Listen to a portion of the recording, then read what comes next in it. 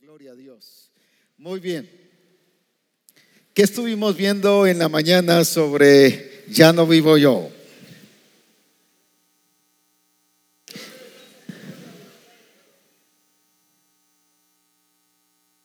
Que mi yo tiene que estar sometido a la voluntad de Dios. Pero antes de todo eso, que llegamos a ese punto.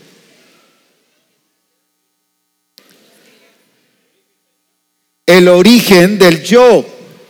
Que el origen del yo no fue malo, no es pecado. ¿Por qué? Porque Dios tiene yo, Dios tiene voluntad. ¿Y por qué tiene yo? ¿Por qué tiene voluntad? Porque es una persona. Y como nos hizo a su imagen y semejanza, ¿qué dice? Entonces nos pasó su esencia, nos pasó ¿qué cosa? Sí, el ser personas. Y no nos hizo autómatas, no nos hizo como los animales ni como las plantas, sino a usted y a mí nos dio voluntad. Aleluya. Y eso nos hace personas. Pero ¿qué es lo que le da vida a ese ya no vivo yo?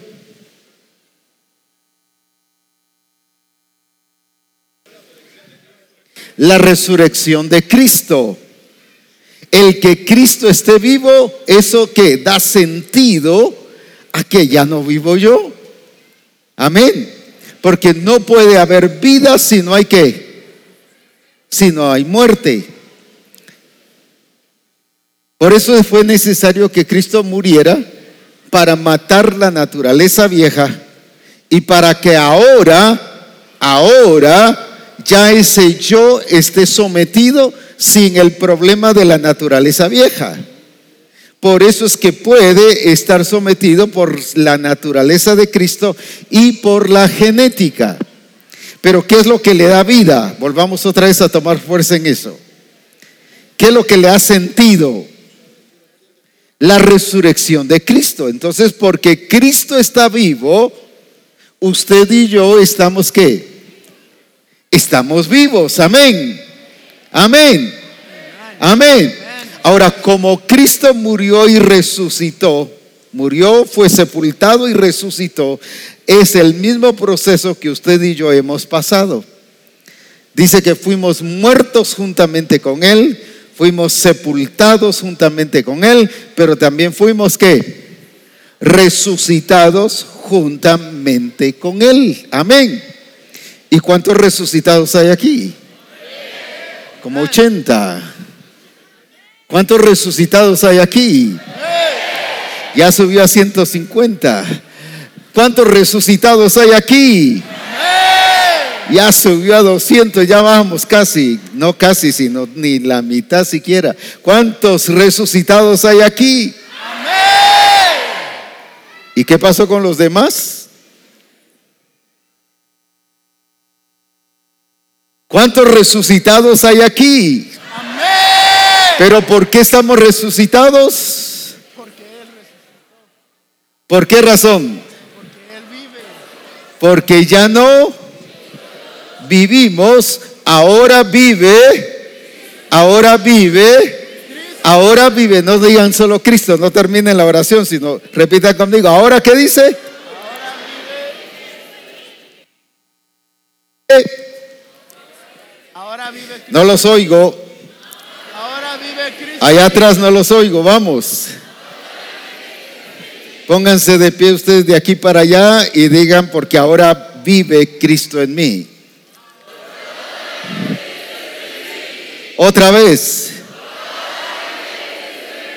Gracias, hermanos. Ahora el grupo, estos tres aquí, puestos de pie, vamos. Porque una vez más. Como que mientras más ustedes agarran más fuerza. Entonces una tercera vez pues para que vean. Ahora vive Cristo. Amén, gloria a Dios. Ahora las cuatro partes allá, vamos juntos.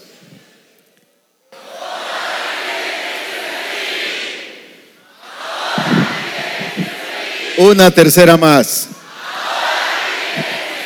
Aleluya. ¿Por qué vivimos nosotros? ¿Por qué vivimos nosotros?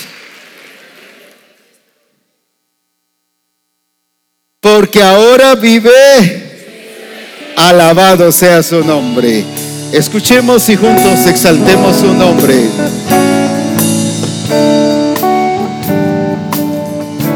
God sent his son. They called him Jesus. He came to love, to heal and forgive. He lived and died just to buy my pardon. An empty tomb is there to prove my Lord lives. Because he lives, I can face tomorrow. Because he lives, all fear is gone. Because I know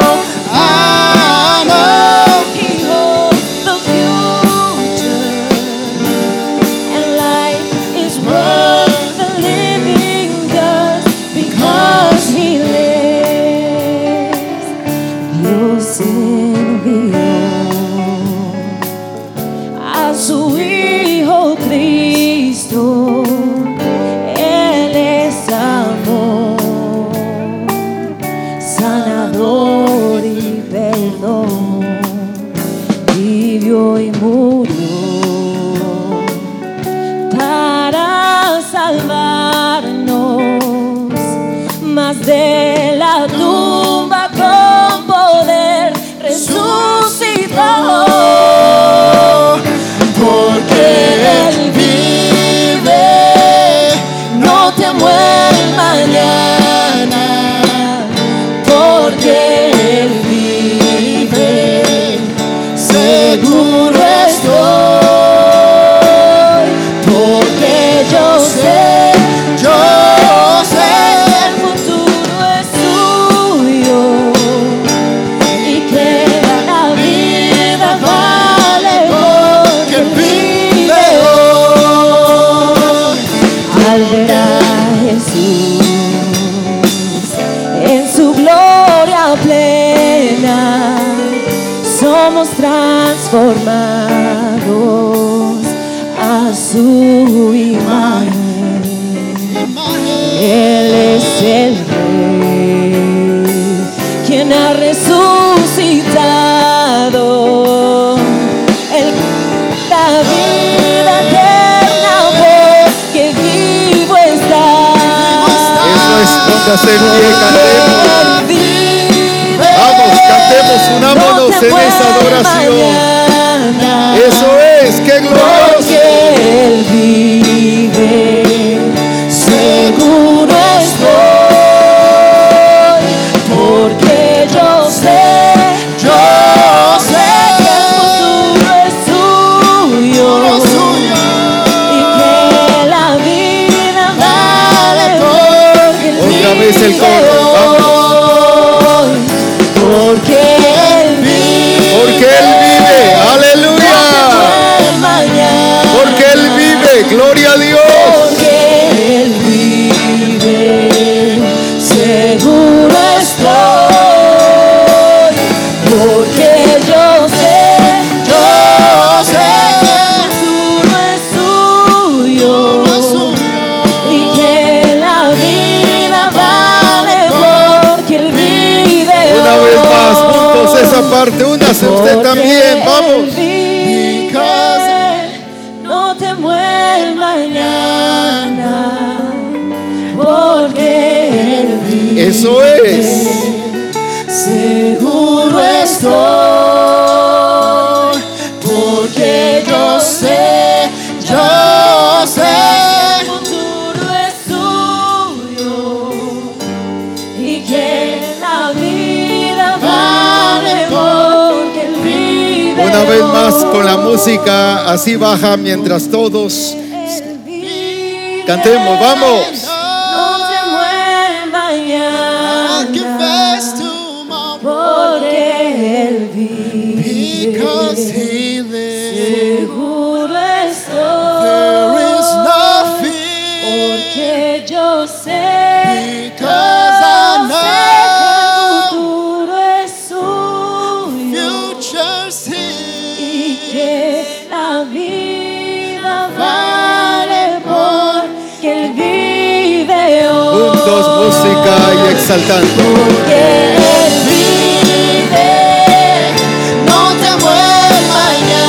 Eso es, gloria a su nombre. porque Él vive. Porque Él vive, esa es la razón de ser. Esa es la razón de la vida. Él vive, Él vive, Él vive. yo sé, futuro es suyo. Y que la vida vale porque Él vive hoy. Porque Él vive, no te muevas ya, porque Él vive. Él vive.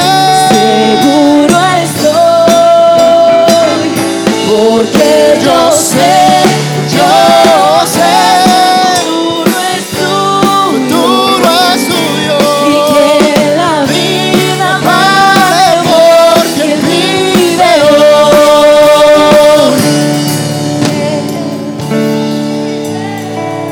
Aleluya, gloria a su nombre.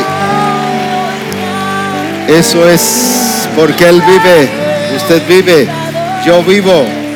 Por eso vivimos todos. Alábele. Eso es, eso es, eso es. La vida cristiana es gloriosa porque Él vive. Él vive. No tiene que haber un día de resurrección. Todos los días para la iglesia es hablar del Cristo resucitado. Alabado sea su nombre. Todos los días, todas las horas. Exaltado sea su nombre. Bendito sea Él. Bendito sea Él. Aleluya, diga en sus propias palabras, porque Él vive, es que yo puedo vivir hoy y el mañana para la gloria de su nombre. Alabado sea su nombre. Sígalo diciendo una, otra y otra vez. Resucitaste, yo tengo vida en ti. A causa de ti tenemos vida, Cristo. Es por medio de tu resurrección que tenemos vida. No hay otra fuente, no hay otra razón por la cual tenemos vida. Solo Cristo, el Cordero inmolado, el Hijo de Dios, soberano, el que está sentado en el trono. Aleluya.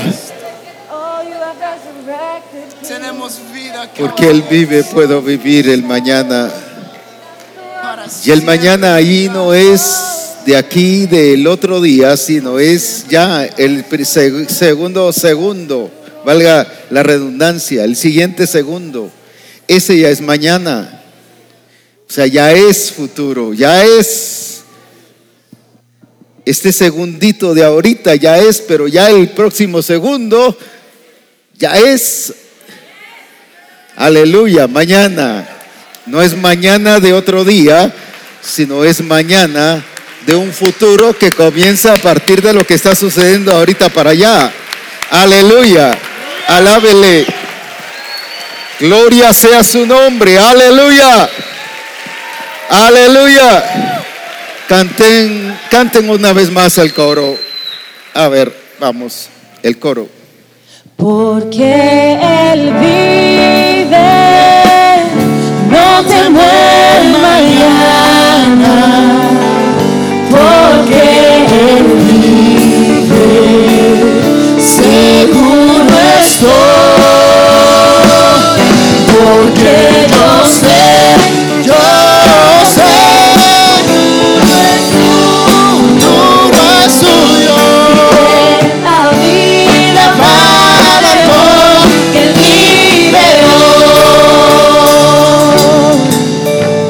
Exaltado sea su nombre.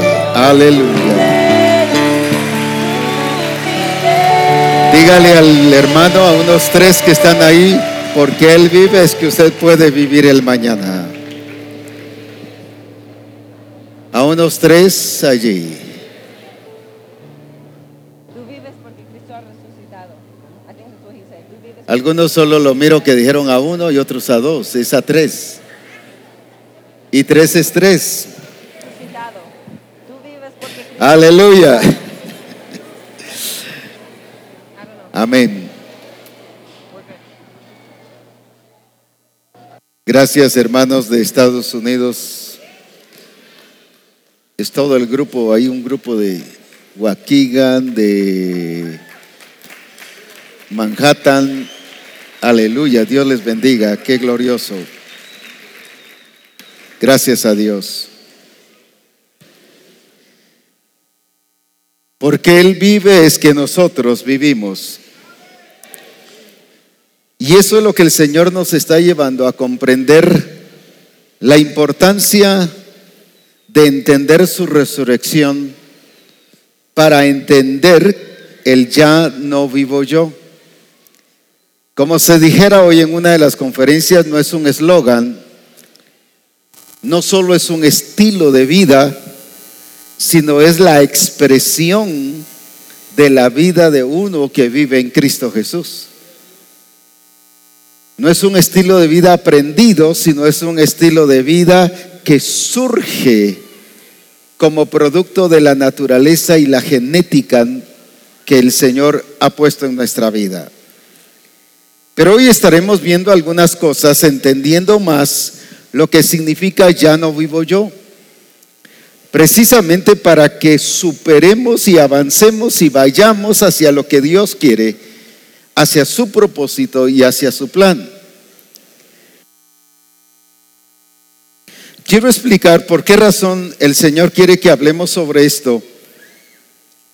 Y voy a explicar la diferencia del discipulado de Jesús antes de su muerte al discipulado de Jesús ahora después de su muerte y resurrección. Cuando fue antes de su muerte, ¿qué dijo Él?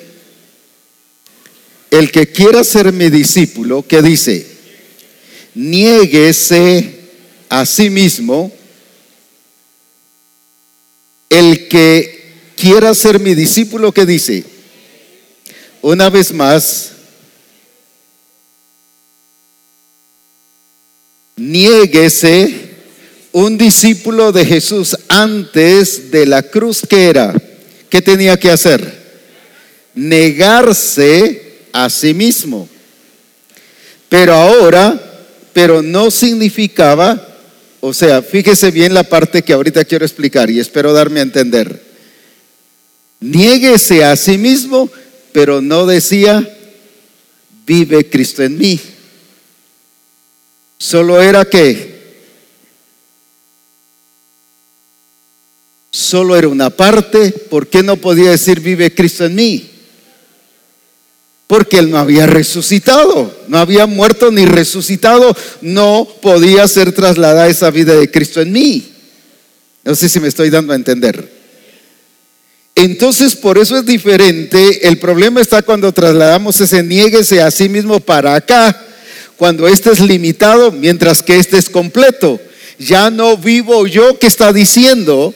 No es tanto un negarse a sí mismo, sino es la expresión de uno que está ¿qué? Muerto y que se ha despojado a sí mismo, pero ahora no está parcializado, sino ahora está completo. ¿Por qué? Porque ahora vive Cristo en mí. Entonces veamos la diferencia de este discipulado antes y del discipulado después. Aquí solo que pedía negarse. ¿Y qué es negarse?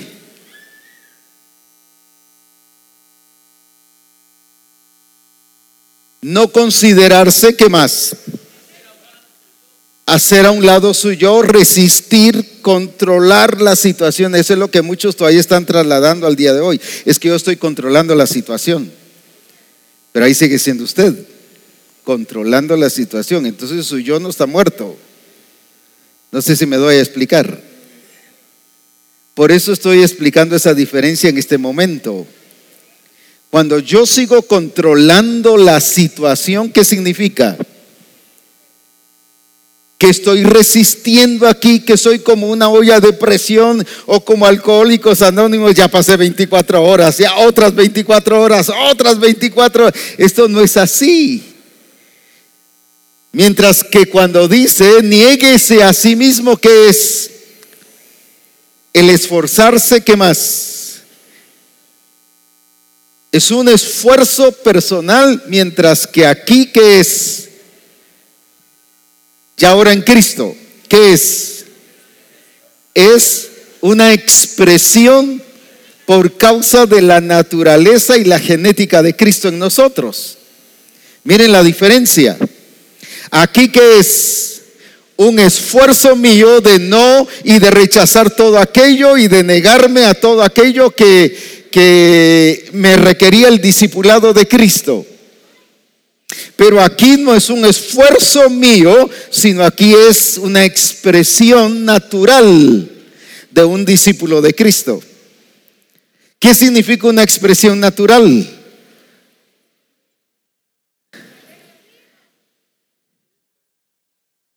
Que no hay esfuerzo mío ahí como que fuera olla de presión, sino que es algo, sí, natural. Pero ¿cómo lo explicamos? Que es una entrega total. ¿Qué más? Que está surgiendo, ¿qué cosa? Espontáneamente. Que está expresando genéticamente su esencia. ¿Sí me estoy dando a entender? Muy bien, entonces miren la diferencia de ese discipulado de Cristo antes. Porque Él no pudo decir, niéguese a sí mismo y digan, ya no vivo yo más, yo Cristo voy a vivir en ustedes. ¿Por qué no lo pudo decir? Porque todavía no había muerto ni resucitado. Mas sin embargo ahora sí, viene el apóstol Pablo y ¿qué dice?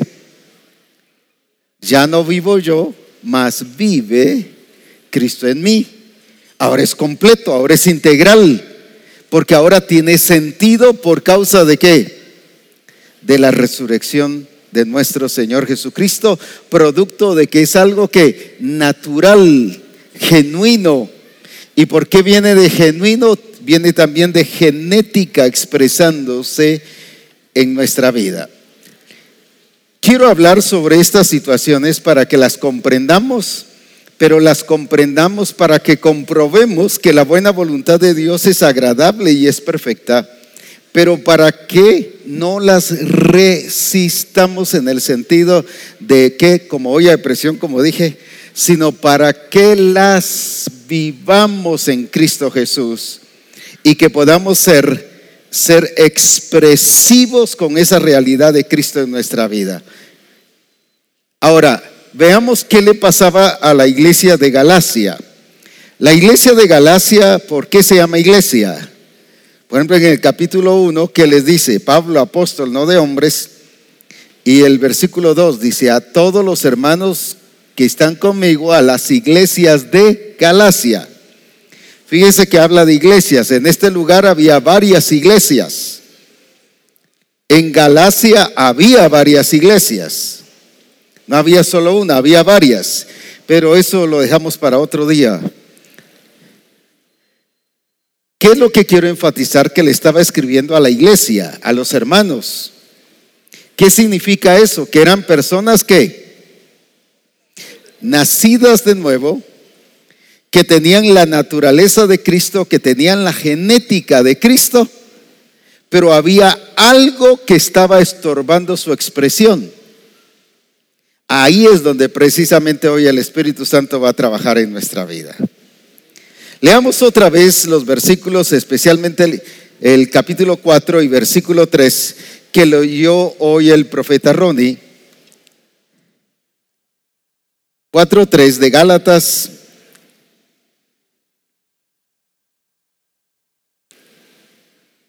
así también. ¿Qué significa ese así también?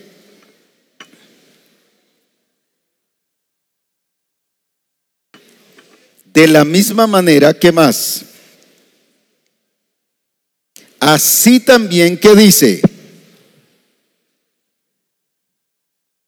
Vosotros, así también nosotros, cuando éramos niños, ¿qué dice? Estábamos en esclavitud, ¿qué cosa? Estábamos bajo esclavitud ¿de qué? Si eran niños, y él dice aquí que cuando eran niños, entonces ¿de qué está hablando? De personas que sí nacieron. Si es un niño es porque nació, pues va. No es una suposición, no es una imaginación, es un niño, significa que ¿qué? Que ha nacido, pues. Entonces dice, cuando éramos niños, ¿qué dice? Éramos ¿qué? Esclavos, pero ¿esclavos de qué? De los rudimentos del mundo. Ahora, aquí viene el asunto. Está la naturaleza de Cristo y por lo tanto nacieron de nuevo. El problema ahora era que no podían vivir y expresarse como nacidos de nuevo. ¿Qué era lo que les estaba afectando según ahí? Los rudimentos de qué? Los rudimentos del mundo. Entonces, ¿cómo es eso que uno puede ser nacido de nuevo, pero qué? Afectado por los rudimentos del mundo. Ahora, ¿en dónde está el punto central? Volvemos a lo que decíamos hoy en la mañana. El punto central está en nuestra voluntad, en nuestro punto de decisión.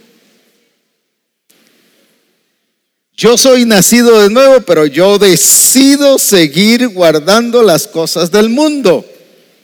Y vamos a ver una iglesia que precisamente eso pasó. Y bueno, la verdad es que casi todas. Pero voy a mostrarlos con mayor posición aquí. Leamos Romanos capítulo 1. Y veamos esta iglesia.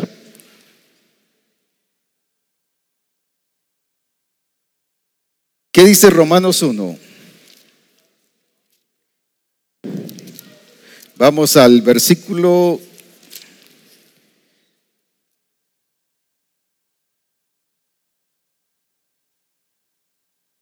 18.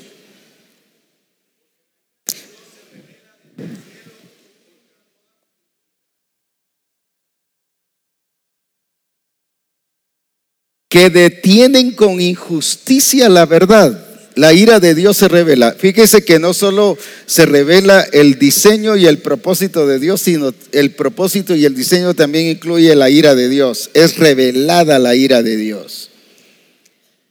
Ahora bien, pero ¿qué dice que pasaba con esta iglesia?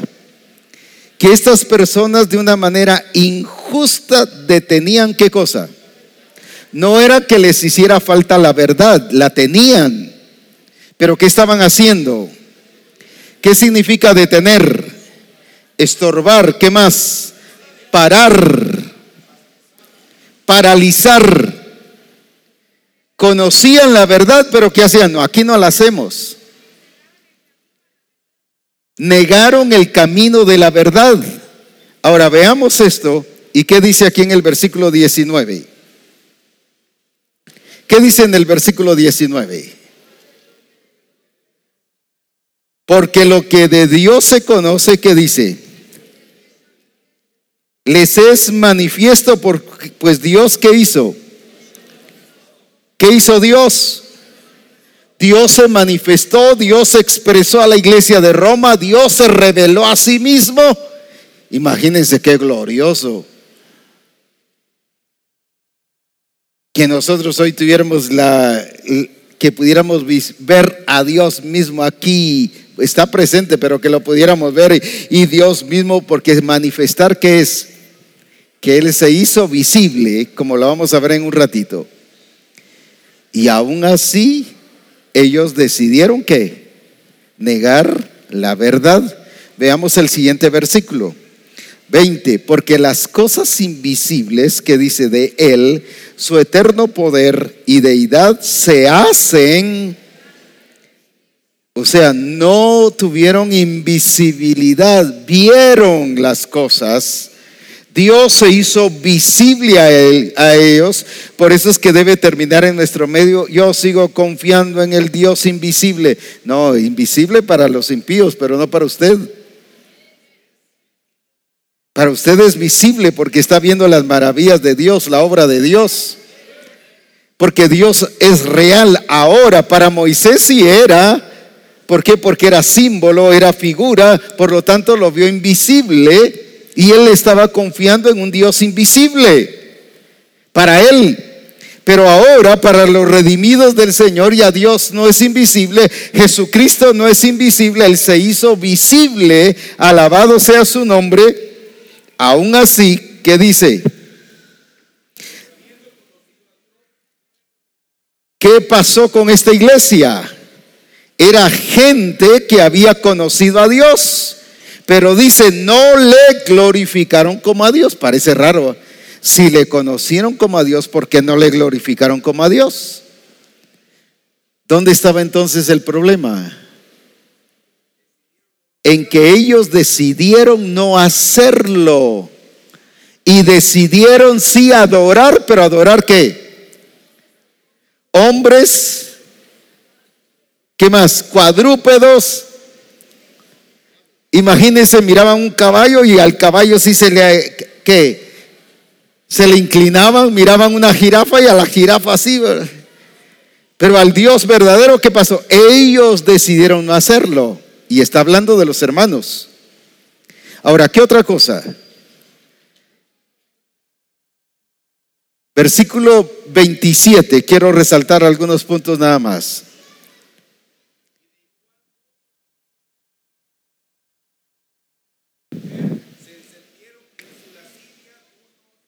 ¿Por qué vino esta situación? Por la decisión de ellos. No porque ese fuera su género.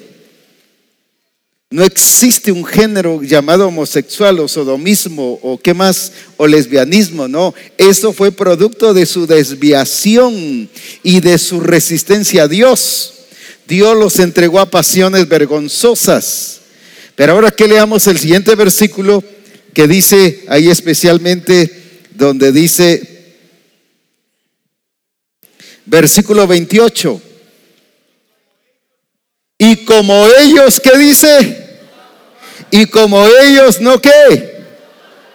Ellos pasaron a la mesa de la aprobación si decidían hacer las cosas de Dios o no.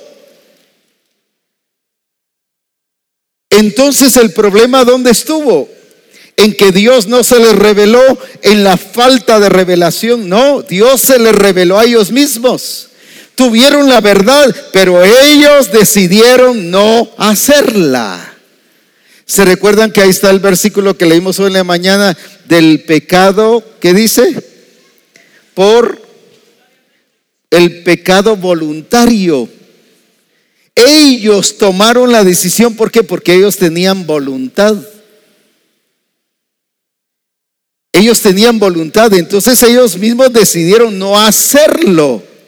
Entonces ellos no estaban pecando por naturaleza vieja, porque esa ya estaba muerta. Ahora eran hombres nacidos de nuevo, personas nacidas de nuevo, pero que decidieron, como Adán y Eva, escuchar a la serpiente. Decidieron escuchar a la serpiente. Ellos decidieron escuchar al mundo, escuchar las obras del diablo, escuchar el sistema del mundo, porque luego más adelante dice, y se envanecieron en su necio razonamiento. Leamos aquí, si alguien me ayuda.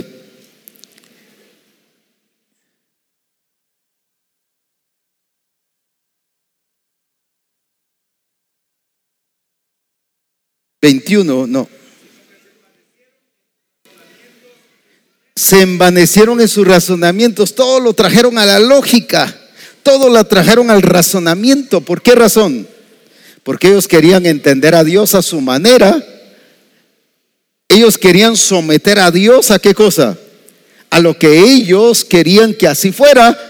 Y el mundo, el sistema del mundo trata de meter a Dios a lo que ellos quieren.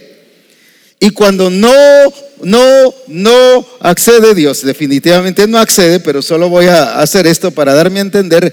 Entonces dicen, no creemos en Dios. ¿Pero por qué no creen en Dios? No porque no lo crean, sino porque no encaja con lo que ellos quieren hacer. Entonces deciden no creer a Dios. Por eso es el ateísmo. ¿El ateísmo qué es? No que ellos crean que no exista Dios, no, que están resistiendo a Dios, que se están oponiendo totalmente a Dios. ¿Por qué? Porque no encaja con la vida y el estilo de ellos, y para que no haya alguien que los condene y los acuse, no creemos en ese Dios. Es por eso entonces el ser humano siempre lleva a hacer las cosas como ellos quieren, por lo que ven. Ahora, hay cosas que se hacen por naturaleza, por el hombre viejo, y hay cosas que se hacen por la voluntad que uno decide, ¿qué cosa? Escuchar a otros que no es Dios, el Dios verdadero.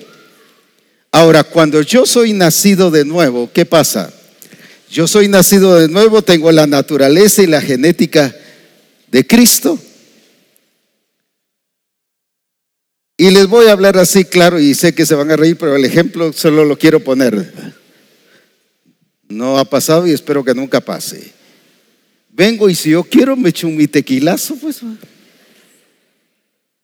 Si usted quiere se echa su tequila, pues.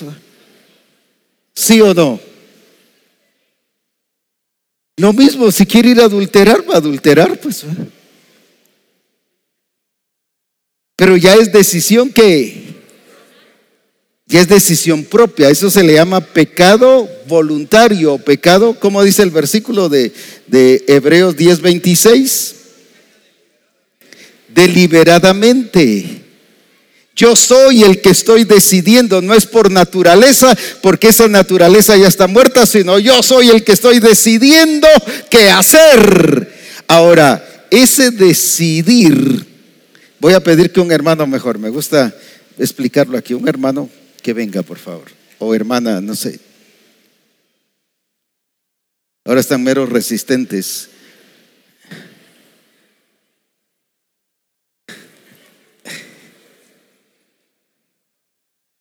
Bueno, ¿quién subía aquí primero? Pues, pero bueno. ¿Qué pasa con Roberto?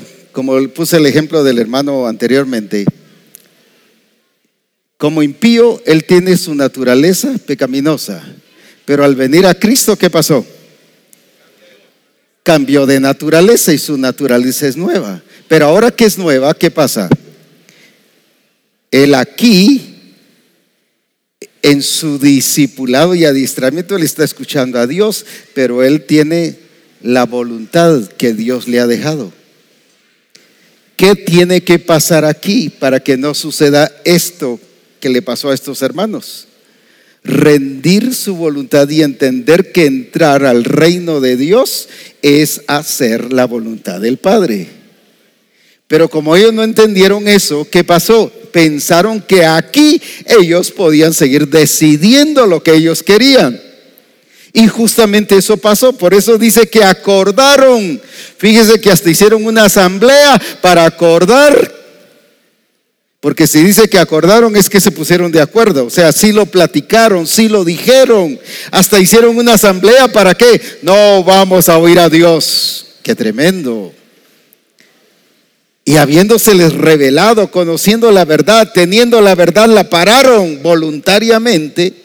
Ahora, ¿qué pasa con él? Entonces viene él y mira el tequila, ¿y qué pasa? Y se pone su tequilazo y ¿qué más?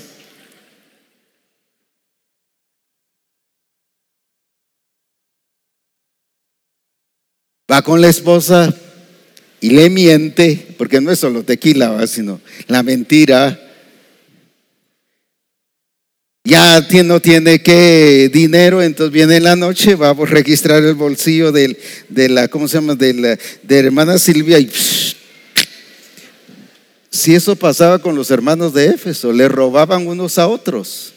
El que hurtaba dice que, pero no eran nacidos de nuevo, pues, porque era una cultura que estaban viendo que así hacían los demás y las demás religiones así hacían. Entonces ellos dijeron, nosotros también lo podemos hacer. Ya no era una cultura por naturaleza, sino era una cultura aprendida. ¿Se recuerdan de la parábola de la levadura?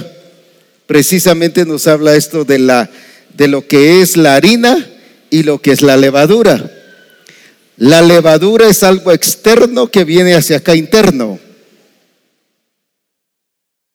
Hay levadura de los fariseos y hay levadura del reino de Dios. ¿Qué levadura es la que yo estoy permitiendo en mi vida? Entonces puedo ser nacido de nuevo, pero yo seguir escuchando a la levadura ¿de qué? De los fariseos, que dice que son duros de corazón, y me pone duro de corazón. ¿Y qué es duro de corazón? Que me rebelo contra Dios, literalmente lo que pasó con la iglesia de Roma. Pero entonces, ¿cuáles son esas dos cosas que hay? Hay pecados por naturaleza, que eso ya hablamos de ese hombre viejo, pero en este caso ya está muerto, ya fue matado en la cruz. Pero ahora entonces, ¿por qué Roberto sigue pecando? Por decisión personal, porque él ve, qué bonito eso, esa cultura. Por ejemplo, hay hermanos misioneros que van donde los musulmanes, y ha pasado, yo conozco historias reales, no así cuentos, que van con los musulmanes, van a predicar el evangelio, pero como allá hay poligamia, los hermanitos misioneros resultan hasta con 5 mujeres también, porque la excusa, hay que hacerse al pueblo donde vamos. Ahí sí va.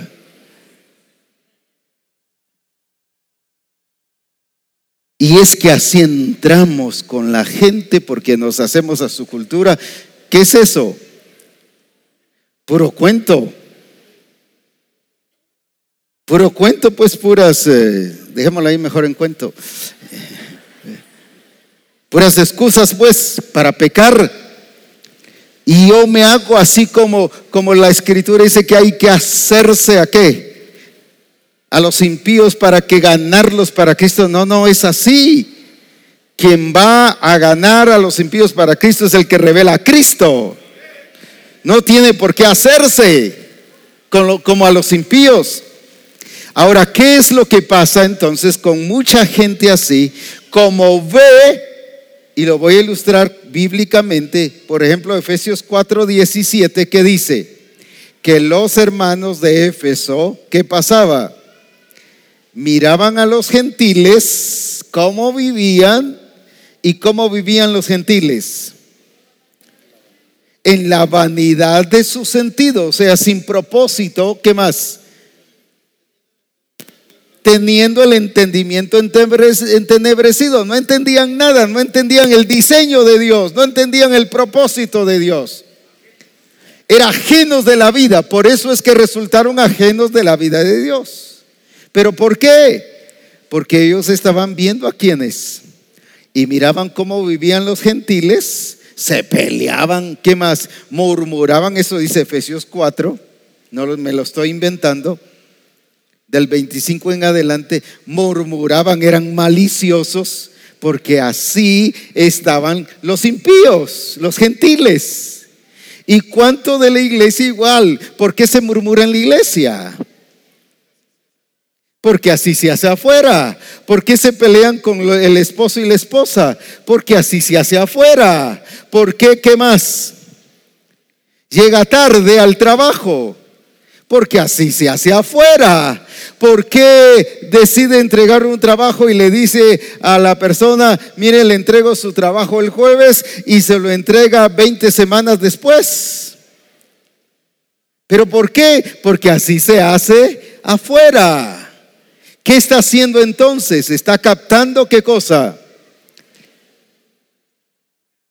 la cultura, los rudimentos del mundo y resulta siendo esclavo de los rudimentos del mundo. Por eso dice ahí en Gálatas capítulo 4 que eran esclavos de los rudimentos del mundo.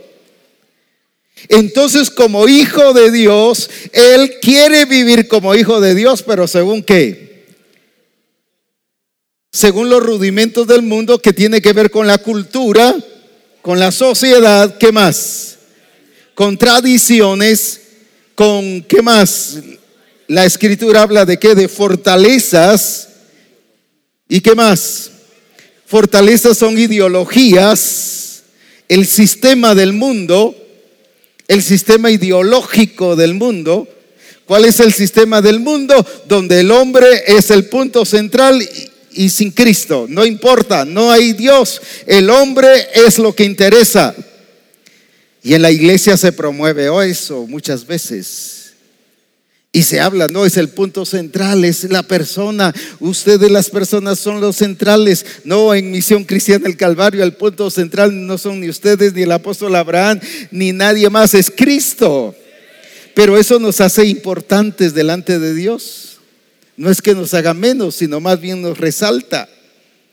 Ahora, por esa razón, sin embargo, el mundo solo es y forma egoísmo y orgullo. Tú puedes, tú eres el centro de todas las cosas. El humanismo, ¿a qué te lleva? A que tú seas el que veles que, el que haga las cosas por decisión propia, no importando que te rebeles contra Dios. Esa es la función del humanismo. Entonces vienen esas fortalezas, esas ideologías, y él resulta siendo esclavo de esas ideologías. Quiere ser un candidato presidencial y se mete a política. No es porque la política sea mala, sino es malo donde se metió. Quizás a una línea que marxista, una línea socialista, una línea que lo que sea. Y ya empieza él a seguir esa ideología. Y hay ya sus términos en la iglesia: hermanos revolucionarios, gloria a Dios. Y empieza a hablar bajo ese sistema, bajo ese esquema. ¿Por qué? Resulta siendo esclavo de ¿qué? De todos esos rudimentos del mundo. Y los rudimentos son reglas que se establecen, como lo vamos a ver en un momentito, que paralizan y esclavizan. Y por lo tanto él, aunque quiere crecer en el Señor, quiere madurar, quiere alcanzar el nivel de Cristo, quiere alcanzar el propósito de Cristo, pero está ¿qué? Como aquellos pollitos que acaban de ser comprados, que están amarrados y quieren moverse, pero ¿qué pasa? Están ¿qué? Esclavizados. Y así hay hermanos, pero pastor, si yo quiero servir al Señor, yo me quiero meter, pero no puedo. ¿Por qué? ¿Por qué? Hay algo ahí que lo tiene que. El diablo me tiene así. No, son las cosas que usted ha aprendido del mundo.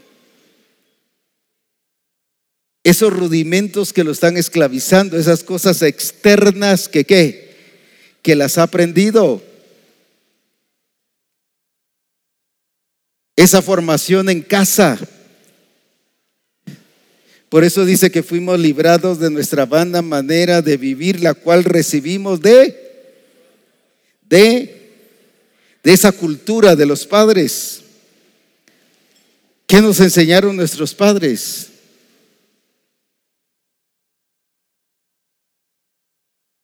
Tradiciones, costumbres.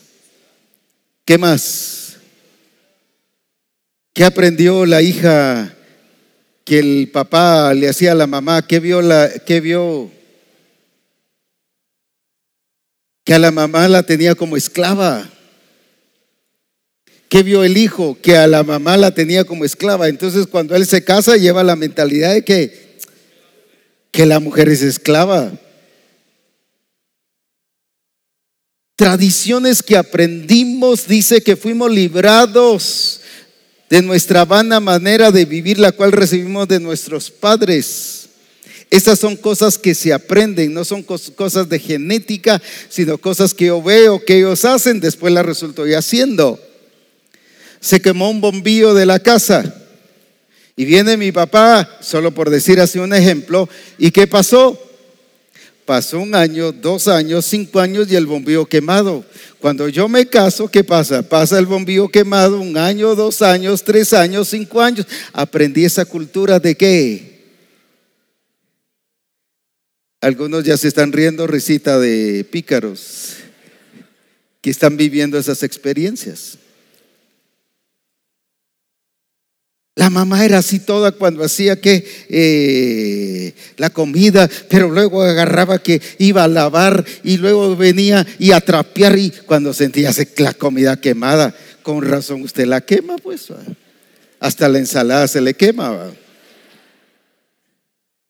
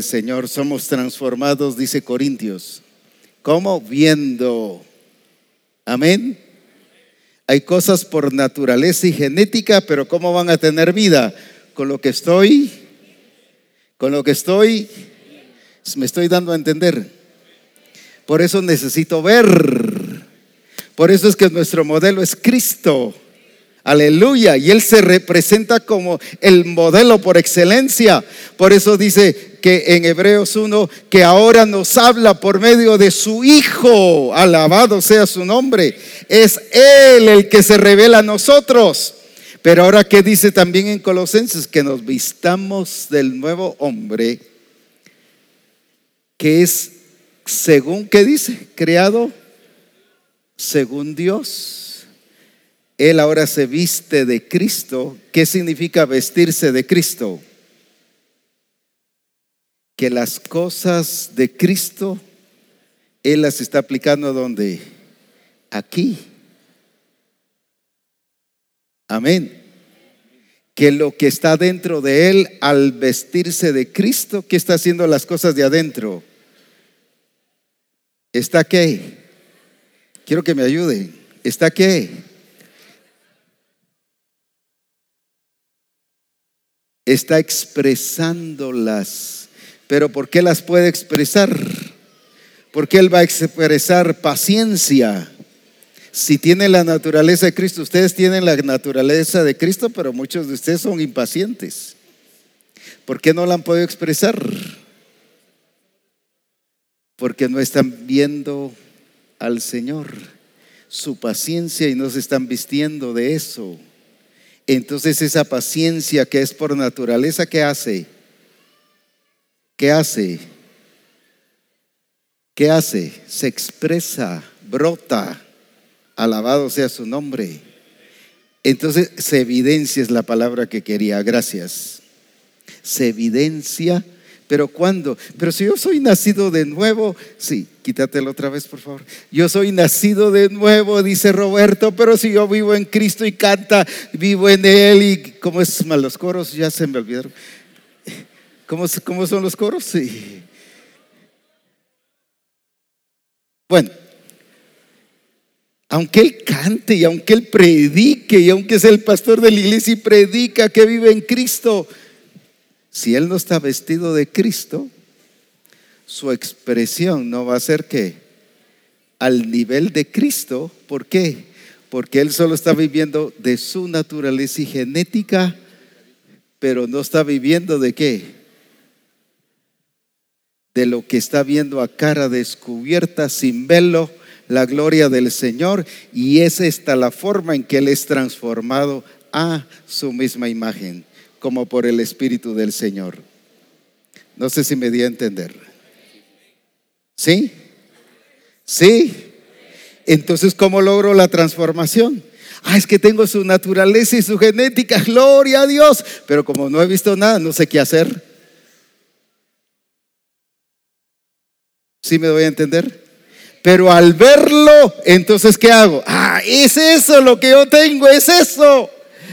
Aleluya. Y al vestirse ahora del nuevo hombre de Cristo, ¿qué pasa? Se evidencia, aleluya, la gloria del Señor en nuestra vida.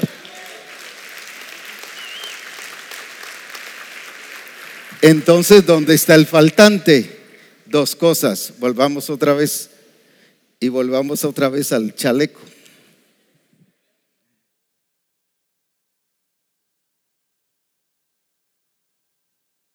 Entonces, ¿dónde está el problema? Que no se ha despojado y le queda corto, no le queda bien. Al estilo de David cuando le pusieron el traje de soldado y que iba a pelear con Goliat, todo le pesó y no pudo caminar el pobre, y le pesaba y no podía. Ese traje no te queda, porque ya ha sido muerto, ya está matado en la cruz. Por eso es que no lo puedes llevar, no te queda. Y por eso es que aunque intentas hacerlo, no puedes caminar, no puedes crecer. Aleluya, aleluya. ¿Qué tiene que hacer entonces? ¿Qué tiene que hacer usted y yo? Cuando dice del viejo hombre, ¿de qué está hablando? De los rudimentos, de las costumbres, de las tradiciones, de los hábitos que ha aprendido, que vio en su mamá, en su papá y que sus hijos han visto en usted. Y por eso ahora están haciendo lo mismo. ¿Por qué varios de los hijos se levantan a las 10 de la mañana? Porque ven que la mamá se levanta a las 10 de la mañana, pues. Y así. Entonces por eso es que tenemos que cuidar. Por eso Dios nos ha puesto como modelos. Pero modelos ¿para qué? No modelos del viejo hombre. Que no nos pase lo de Éfeso, que estaban viendo a los gentiles, y viene Pablo y le dice: no habéis aprendido hacia Cristo. ¿Por qué? Porque a Él no lo estaban viendo, sino estaban viendo a los gentiles. Estaban aprendiendo de ellos. Pero ahora viene el Señor y dice, tenemos que aprender de Cristo. Amén. Efesios 4:20, hay que aprender de Cristo. ¿Cómo? Qué chévere es Cristo. Yo tengo que ser chévere, pues. ¿Qué más? Mencionemos algunas características de Cristo. Justicia. ¿Qué más? Admirable. ¿Qué más? Fiel. Fiel, verdadero. Entonces aquí lo voy a hacer ahora. ¿Cómo? Lo voy a despojar a él. Ahora va a ser, ¿por qué? Porque él se está vistiendo de Cristo. Entonces él no está esperando una llamadita del pastor. Mira, Roberto, te recuerdo que tenés que ser fiel. Roberto, te recuerdo que tenés que ser, ¿qué? Paciente. Roberto, te recuerdo. Es que si no me recuerda, pastor, las cosas se me olvidan. Ese es mundo. Ese sistema del mundo que le estén recordando. Porque el mundo es recuerda, porque te hace inútil. Al recordarte, ¿qué te está diciendo? Que eres incapaz, que eres limitado. Es como hoy mire cómo es el mundo de astuto.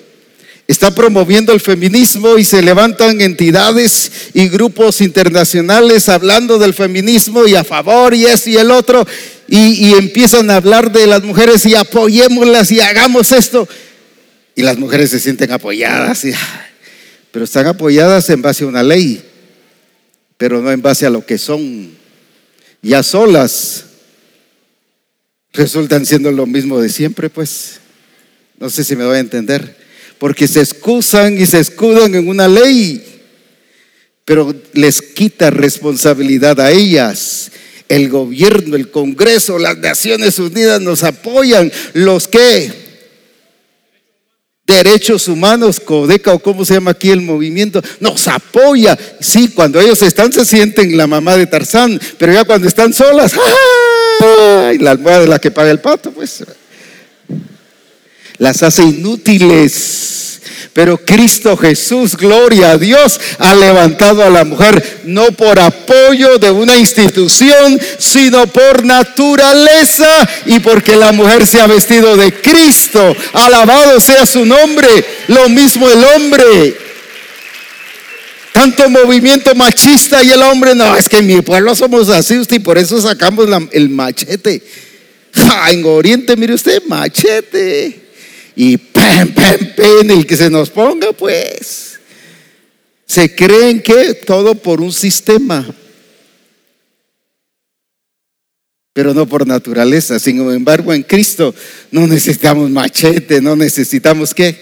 Ni ahí va, sino que expresar a Cristo por naturaleza, pero por habernos vestido de Cristo.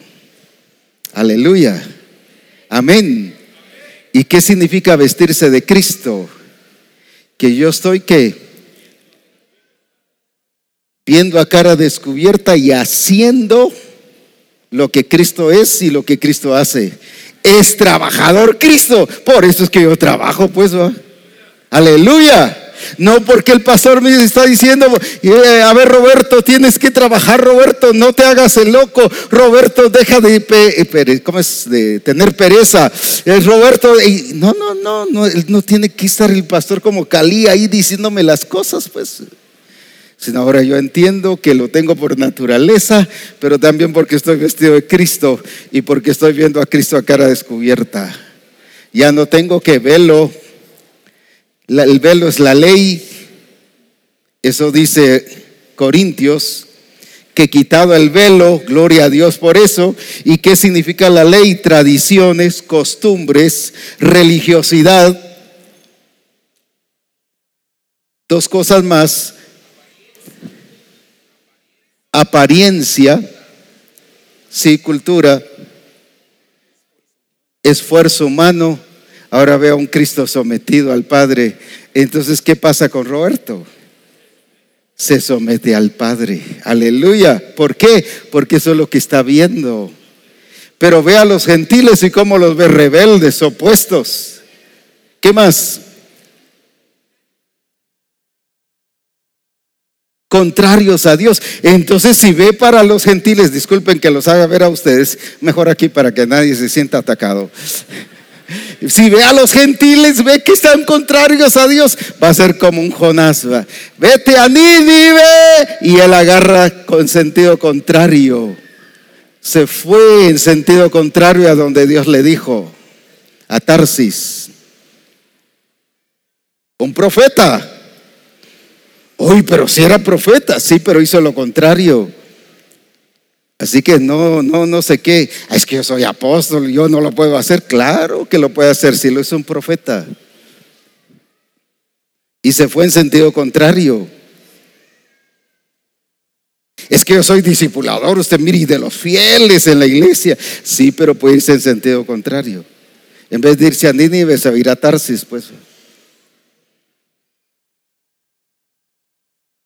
Ahora, él viendo a los gentiles va a ver qué cosa, cosas contrarias y todo eso. ¿Y qué dice que pasó con los hermanos de Galacia? Gálatas 5:1. Que volvieron a caer, ¿qué cosa?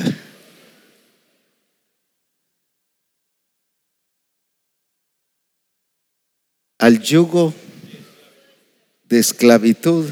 Y por eso dice que se desligaron de Cristo Jesús. ¿Qué es desligarse? Separarse. Y volvieron otra vez a usar el tacuche de antes. Decidieron ellos no volver a la esclavitud. Les gustaba la esclavitud, sentirse víctimas, y eso es humanismo. Siempre el humanismo te va a llevar que tú no eres el culpable, los demás son los culpables.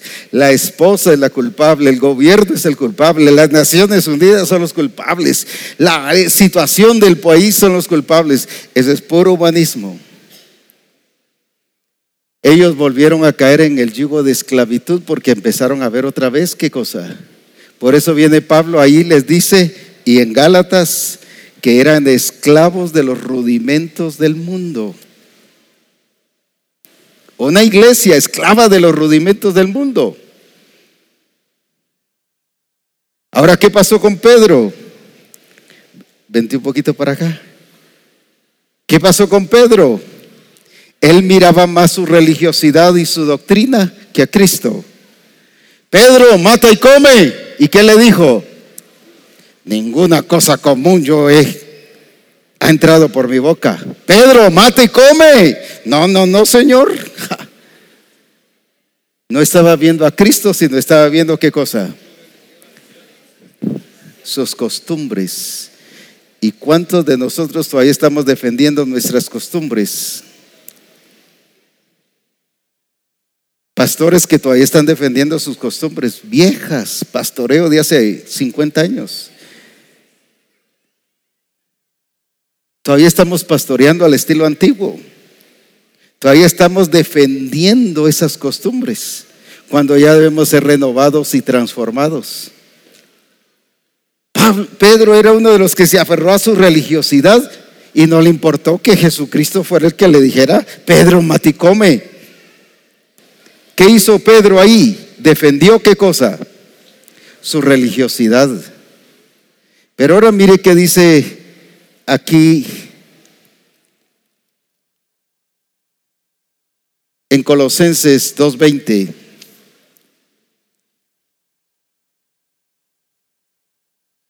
Vente un poquito para acá otra vez.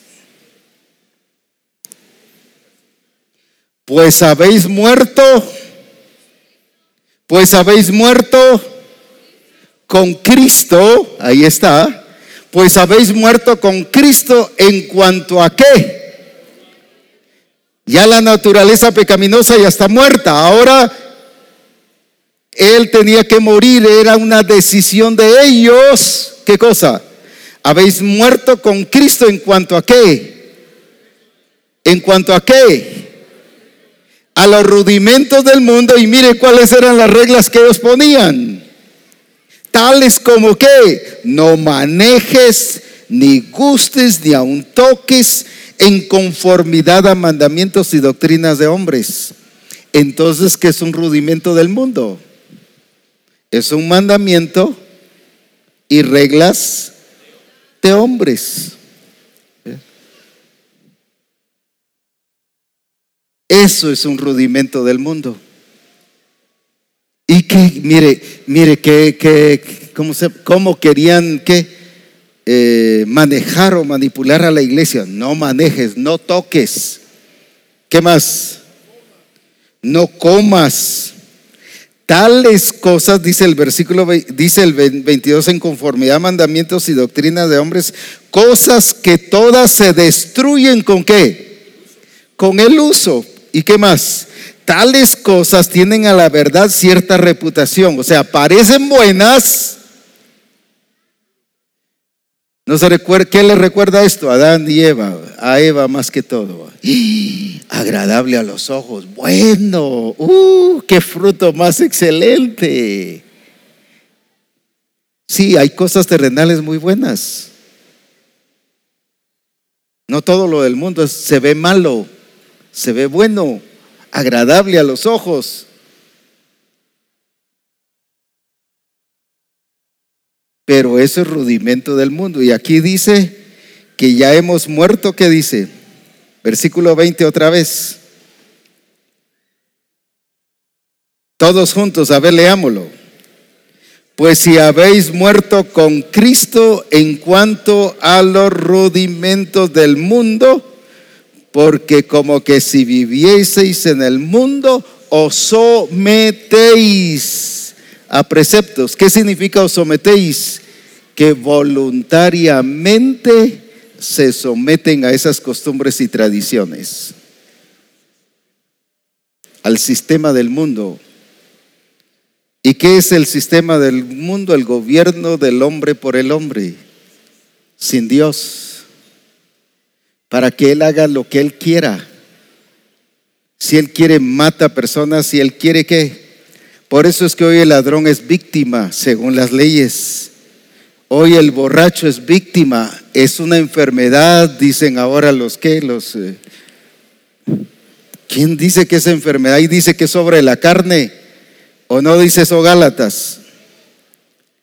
Son acciones de la carne. Sin embargo, que ya los psicólogos y los demás pusieron que era una enfermedad. ¿Qué lo hace sentirse enfermo? Que es víctima. Ahora el que secuestra es víctima.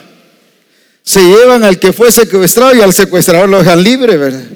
Eso está pasando en nuestros países. Aquí en Guatemala, por ejemplo, el que denuncia ahora se va preso, pues. Y el que denunció al denunciado lo dejan libre. ¿Por qué? Porque el otro es víctima. Si no, mire las manifestaciones, ¿va? ¿Dónde están los periodistas enfocando? Pero a todos aquellos que están haciendo cola 8 horas y que han perdido producto y que se han perdido millones, vaya a ver si los enfocan. ¿Por qué? Porque estos son víctimas. Ese es el mundo. Por eso es que dice que no permanece.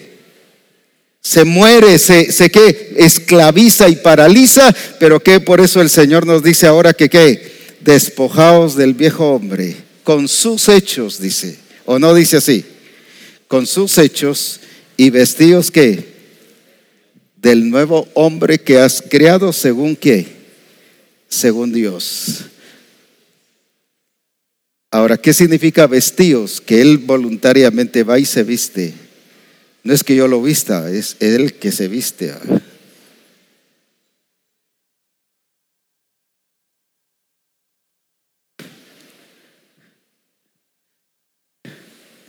Que está adoptando, ¿qué cosa?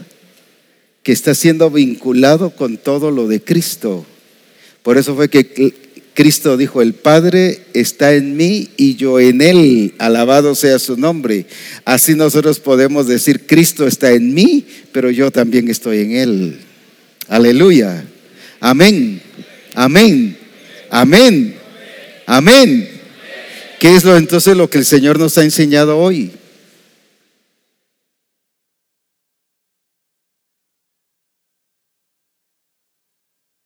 a no ser esclavos de los rudimentos del mundo y que sigan manejando nuestras decisiones, sino que ahora nuestro yo y nuestras decisiones están ¿qué?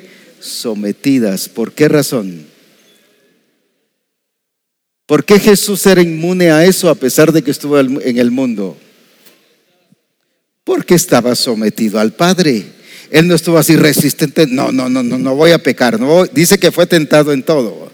Y no voy a pecar. No, me resisto. Mejor me pongo a orar para vencer. No es la oración no es amuleto. No, eso es para buscar y tener relación con Dios. No es para calmarme. Para eso mejor tomes un calmante, va. Sencillo. Un paliativo. No es eso. Ore, hermano, así se calma, así se tranquiliza. Ore. Es que esto no es así como que le dicen, oh, respire, y así poco a poco se va relajando. No es eso, no es terapia. La oración no es terapia. La oración es relación con Dios. Y es comunión con un Cristo vivo, real y poderoso. Aleluya. No es terapia. Alabado sea su nombre. Entonces no es aquello que yo voy a estar ¿qué? Provocando que pase, sino voy a estar haciendo que pase en mí. ¿Por qué? Porque he nacido de nuevo, pero también estoy vestido de Cristo. Aleluya.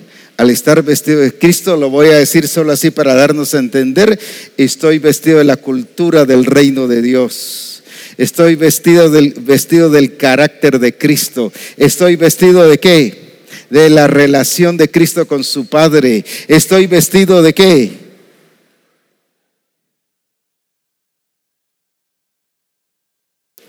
De toda la expresión de Cristo en mi vida. Uno aquí, otro allá. ¿De qué es lo que el Señor nos ha enseñado hoy? Así rapidito, por favor.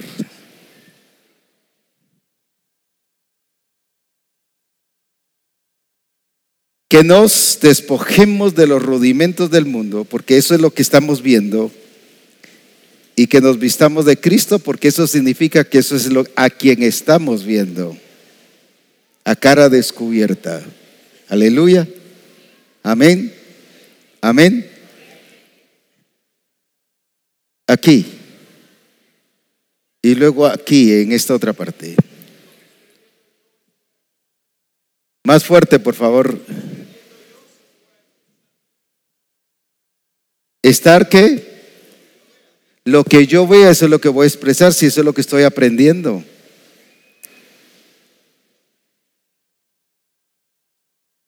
Eso es lo que estoy aprendiendo.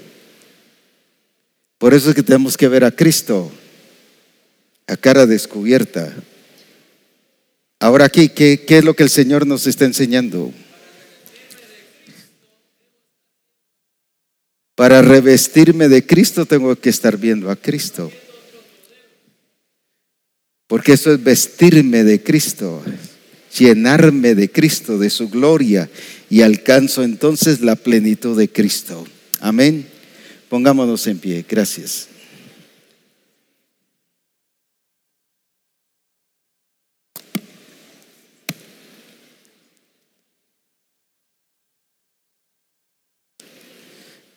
Esto lo van a ir a repasar a sus casas o al hotel o a...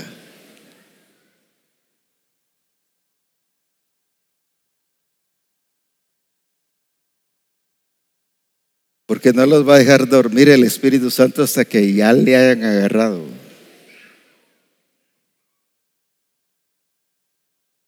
Y no me vayan a decir mañana por su culpa no podemos dormir. No, si lo aprende rápido, sí se va a poder dormir más rápido, pues. Así que no me va a decir por su culpa no dormimos. Es señal que se reveló a oír lo que el Espíritu Santo quiere hacer. Levante sus manos.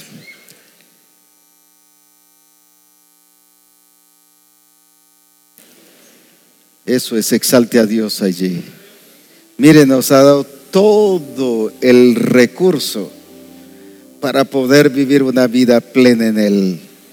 Aleluya. No tenemos excusa. Con razón Pablo les dice a los hermanos de Roma: eres inexcusable, oh hombre de Dios.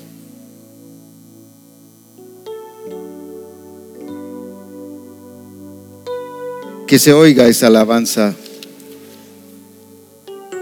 que se oiga esa gratitud a Dios, porque nos dio todo en Cristo. Es que es en Él, no es en mis fuerzas, no es en lo que yo puedo hacer, es lo que hago en Él. Alabado sea su nombre. La empresa va a crecer 100 veces por uno cuando hago las cosas en Él. Su profesión va a ser más notoria 100 veces por una cuando haga las cosas según Él. Su familia va a responder 100 veces por uno cuando yo y usted y toda la familia vivamos de acuerdo al propósito y al plan de Dios.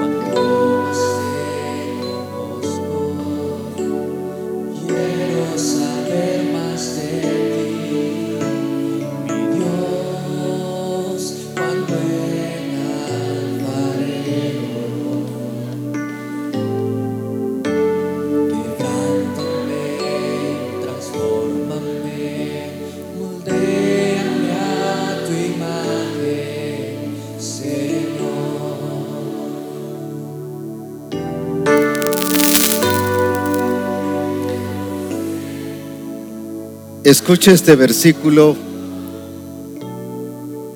Mateo capítulo 7 y versículo 9.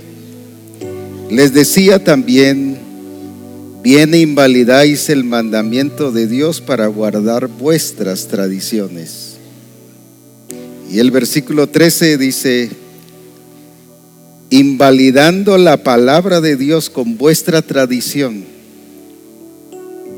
que habéis transmitido, y muchas cosas hacéis semejantes a estas. ¿Es el tiempo allí? ¿Cuántas tradiciones hemos transmitido? ¿Hemos leudado a los demás con esas tradiciones? Pero hoy es el tiempo de declarar: ya no vivo yo, mas vive Cristo en mí. Tómese de la mano y juntos hoy declaremos esa verdad. Y allá en casa también, o en la iglesia, en el templo donde estén, o en el grupo de comunión familiar. Algunas personas en diferentes países están desvelando porque ya es madrugada, que nos están viendo allá. Así que gloria a Dios por cada uno de ellos. Tómese de la mano y allí declare que ya no vamos a invalidar la palabra de Dios por las tradiciones, sino más bien vamos a vivir en la verdad de Dios, exaltando y glorificando a Cristo sobre todas las cosas. Declárelo ahí. ¿Es usted? No es su esposa, es usted. No es su esposo, es usted. No es el pastor, es usted. el que tiene que hacer esto.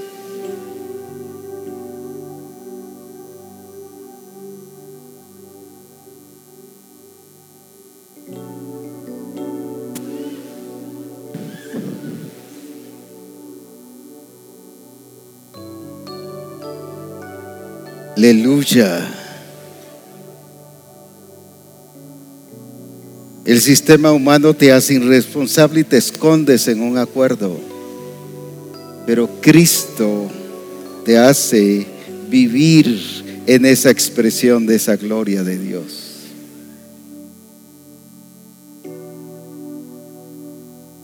Oh, alabado sea su nombre. Padre, hoy declaramos que como Misión Cristiana el Calvario somos libres de la esclavitud, de las tradiciones, de los rudimentos del mundo, de las costumbres, de la religiosidad, porque hoy declaramos que ya no vivimos nosotros, porque nuestra voluntad está sometida a la voluntad de Dios, y que entendemos que estar sometidos a Dios nos hace inmunes a toda la cultura, las tradiciones, las culturas. No nos puede afectar ni contagiar, porque somos libres en Cristo Jesús. Por eso Jesús dijo: el mundo no tiene nada que ver conmigo, el príncipe de este mundo no tiene nada que ver conmigo, la cultura no tiene nada que ver conmigo, el sistema no tiene nada que ver conmigo.